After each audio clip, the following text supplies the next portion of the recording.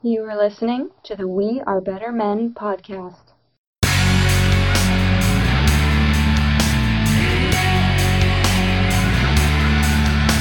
views and opinions expressed on the Better Men podcast are those of the host. Viewer discretion is advised. You are tuned in to the We Are Better Men podcast. We Are Better Men podcast. Yes. My name is Leyland Diano. I am the host of the We Are Better Men podcast and the founder of No Deadbeat Society.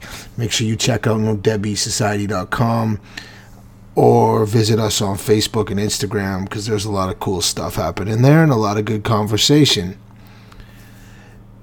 Today I was asked in a public type setting what advice I'd give to myself as a younger guy. And my immediate gut check response was to trust myself and to be confident in myself, and more importantly, confident in trusting myself.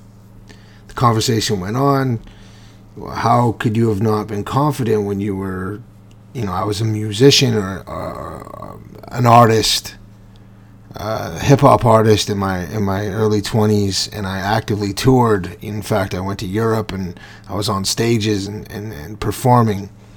How could you have not been confident if you were able to get up in front of people in that capacity, was the question after that. And it was a contradiction, but the truth was that I wasn't confident.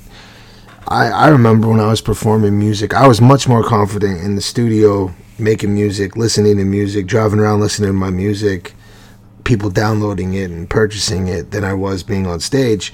But being on stage for an underground hip-hop artist anyways at the time was the only way to really get any headway and make some money.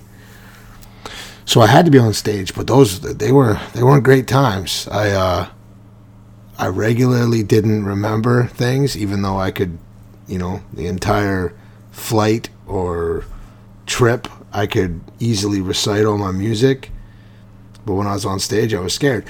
Now, how I answered that was that, yeah, I was confident in myself when I was in music, but I was a bigger guy. And I wore a mask when I was a bigger guy, probably since high school, where I, rather than kind of sulking in it, I put on this mask that I was a tough guy, that I was strong, that you didn't want to mess with me, and that sort of thing.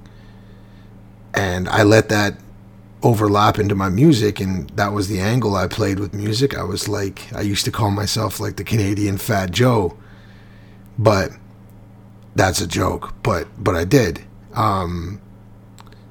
And that allowed me to just be there, because all the worries and thoughts of what were people thinking of me when they were looking at me and things like that were kind of gone, because I put forward how I wanted them to perceive me, which wasn't who I really was. So to go back to the original statement of telling my younger self to be more confident and trust the confidence that you should have in who you are, was that I wasn't confident in who I really was.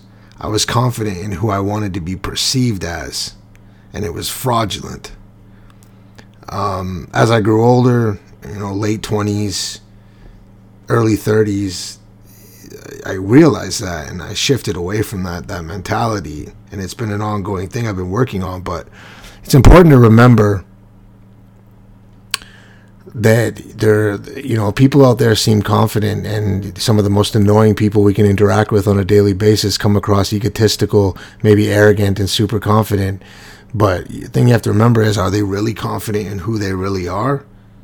And more importantly, are you confident in who you really are? Like who you are inside, the things you think about, the things you want to do with your life, how you feel about certain things. Are you confident in that person? In that man, in that guy? Are you confident in him? Do you trust him? Does he know that you're confident in him? It's questions I started asking myself, and it was a good wake up. It's good to have these every once in a while and remind myself what's important. And it is important that you're confident in who you really are. And if who you really are needs some work, be confident in doing that work. That's it for tonight. Y'all have a good one.